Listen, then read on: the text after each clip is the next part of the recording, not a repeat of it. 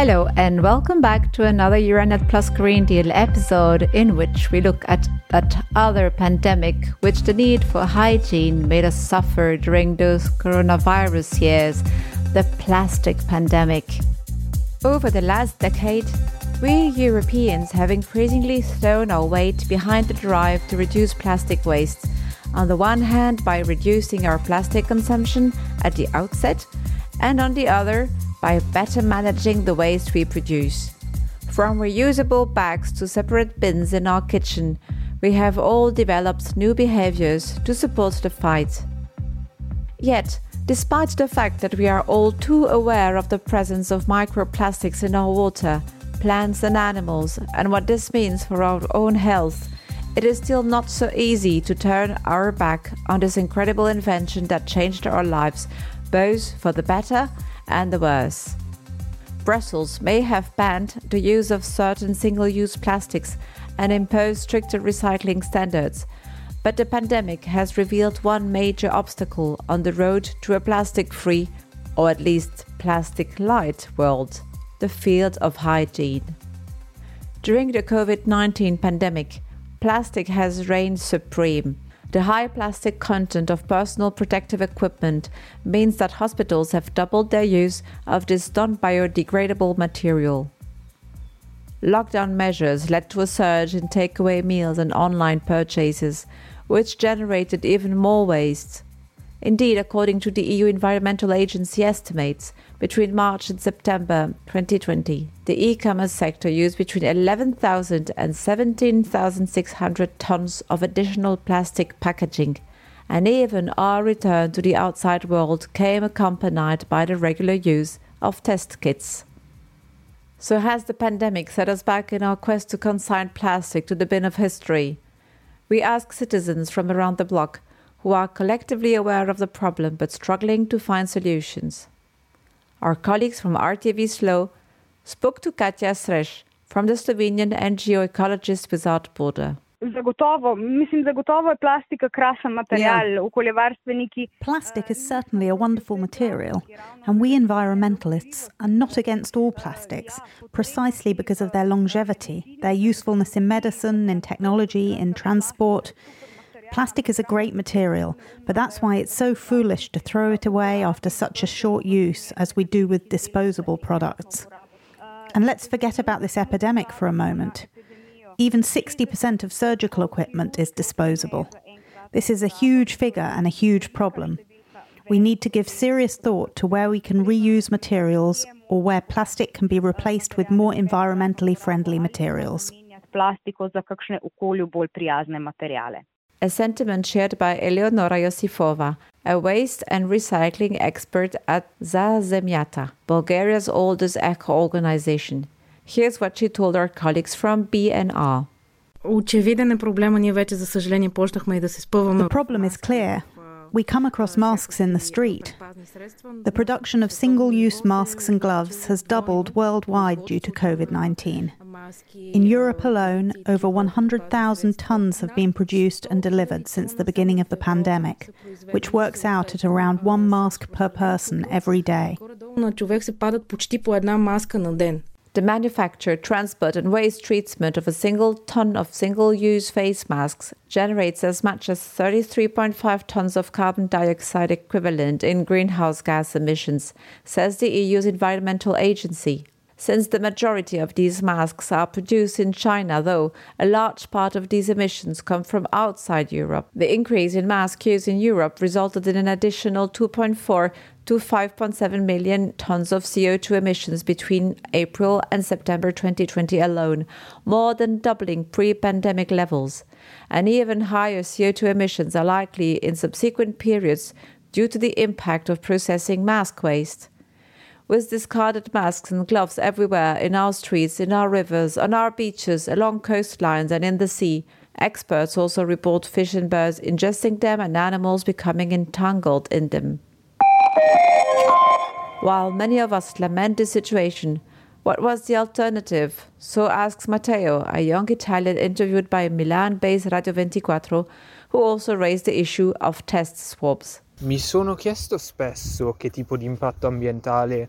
I have often asked myself what kind of impact all these swabs have on the environment, not only the swabs, but all the waste generated by COVID-19, like gloves, masks and so on. In my opinion, the main problem relates to waste separation, since many of these products are made of several different materials, including plastic and non-biodegradable materials, so they might be thrown away in the general waste. This is particularly true for the tests we perform at home, since we do not usually separate our waste as strictly as hospitals and pharmacies do. Being non-biodegradable waste, this is certainly more difficult to dispose of and has a far greater impact on the environment compared to biodegradable waste. Rispetto ad altri rifiuti biodegradabili. Gregor Mikosha, Chief Coordinator of the Our Earth Foundation Clean Up the World campaign, says we really need to step up our efforts to better manage plastic waste in this soundbite shared by Polskie Radio. Teraz jesteśmy w wyjątkowej sytuacji. Mamy czas pandemii i nadrzędną rzeczą jest... We are in a unique situation right now. We are in a pandemic, so the overriding concern has been to ensure our safety. This waste, used masks and other protective gear, has protected our safety and our health. But we must learn to manage it better, especially if this situation continues. It is up to each of us to make sure that, in our everyday consumers' choices, we use disposable products as little as possible. In doing so, we will produce less rubbish. On the one hand, we must throw away less waste, and on the other, we have to stop using disposable items. Redukowania tych odpadów, czy rezygnowania z korzystania z odpadów, na przykład jednorazowych. According to a World Health Organization report released in February 2022, the additional medical waste resulting from the COVID-19 pandemic has, and I quote, strained healthcare waste management systems worldwide, threatening human environmental health and revealing an urgent need to improve waste management practices, end of quote. The WHO calls for the world to turn its sights on the underperforming aspects of the waste stream and how we produce, use and discard of our healthcare resources, at both a high level and an individual hospital level. Hospitals found themselves on the front line of the pandemic, often without the resources they required. Equipment was imported from abroad, leaving a carbon footprint, and care providers were far too busy keeping people alive to worry about recycling. Our Portuguese member station, Radio Renascença, spoke to Marcia Torres, a regional director of the hospital's Common News Service. She admits that during the pandemic, waste sorting habits went by the wayside. Em termos de unidades de saúde, o segmento da triagem e do acondicionamento já... As far as healthcare institutions are concerned, the waste sorting and treatment sector is already very efficient. Naturally, after the pandemic, we will have to resume work in this area, namely in good practices related to reducing waste production. This includes awareness initiatives on sorting, which were already happening before the pandemic, which is why we have achieved some results comparable to those of other European countries that are very efficient in terms of waste sorting. After the pandemic, we will have to resume these awareness activities, and there is already a plan to organise this by professional group. During the pandemic period, despite the good practices previously put in place, health professionals have become less rigorous about sorting their waste. Going forward, we expect a smooth resumption of awareness-raising initiatives, which should easily achieve the end goal, namely reduced production and more efficient waste sorting. O grande desidrato que é da redução da produção e da maior eficiência na própria triagem de resíduos. But hospital waste management is challenging at the best of times. In Belgium, for instance, hospitals are gradually starting to develop plastic recycling initiatives. But it is still early days. In an interview with RTBF, final year nursing student Valentin bore witness to the huge amount of unrecycled waste still going straight in the bin or being incinerated at Belgian hospitals. And things aren't looking up, he says, as hospitals turn increasingly to robotization. Maintenant, dans les soins, Now, in the healthcare field, nursing is unfortunately becoming more and more robotic. We have automatic dispensers for distributing medicines. You go to a small screen to choose the medicine and you see the tablet drop. Puff! Like a bottle of water in a drinks dispenser, and it's individually wrapped. Hospitals use this kind of individual packaging, which again causes a lot of pollution, whereas if we left the medicines in drawers and blister packs, we would generate less pollution. So in fact, the robotization of care and the fact that everything is increasingly closely controlled and monitored is causing us to pollute more. Producers and consumers of medical supplies are actively seeking alternatives to plastic, Sandro Storelli, coordinator of the Veneto Region's Biomedical Observatory, told Radio 24. In questi anni di emergenza pandemica, during these years of pandemic emergency, companies have been looking for alternative materials and suppliers, first of all due to the difficulties in finding traditional materials on the market, and secondly to develop new personal protective equipment and new products to disinfect surfaces. But eco-sustainability projects also have an independent history. They are driven by the market requesting more green goods and by new rules. According to a 2021 survey on manufacturing, including biomedical manufacturing, conducted by the Padova branch of the National Confederation of Crafts and SMEs, 47% of companies have expressed interest in environmental sustainability, and 8% of these are planning measures to improve sustainability, both in terms of their goods and the production processes.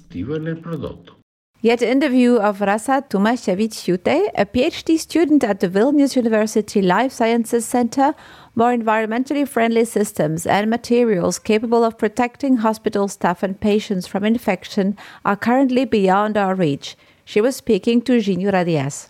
Mes galime prisiminti, kas vyko pirmaisiais mėnesiais, kai mes neturėjome tų vienkartinių produktų ir kaip visa produkcija iš esmės buvo. Remember what happened in the first few months of the pandemic when we didn't have enough disposable products? All our equipment was being sterilized then because we had nothing else to use. Regrettably, when it comes to infections, the reusable model does not always work, and there are medical fields where I do not currently see an alternative to disposable plastics.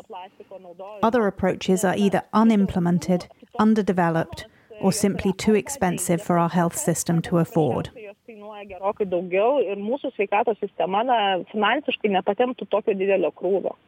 Our Estonian colleagues from Kuku Radio spoke to Mert Erik Martens, the co-founder of Gelatex, a company that produces nanofibrous materials intended to replace plastics.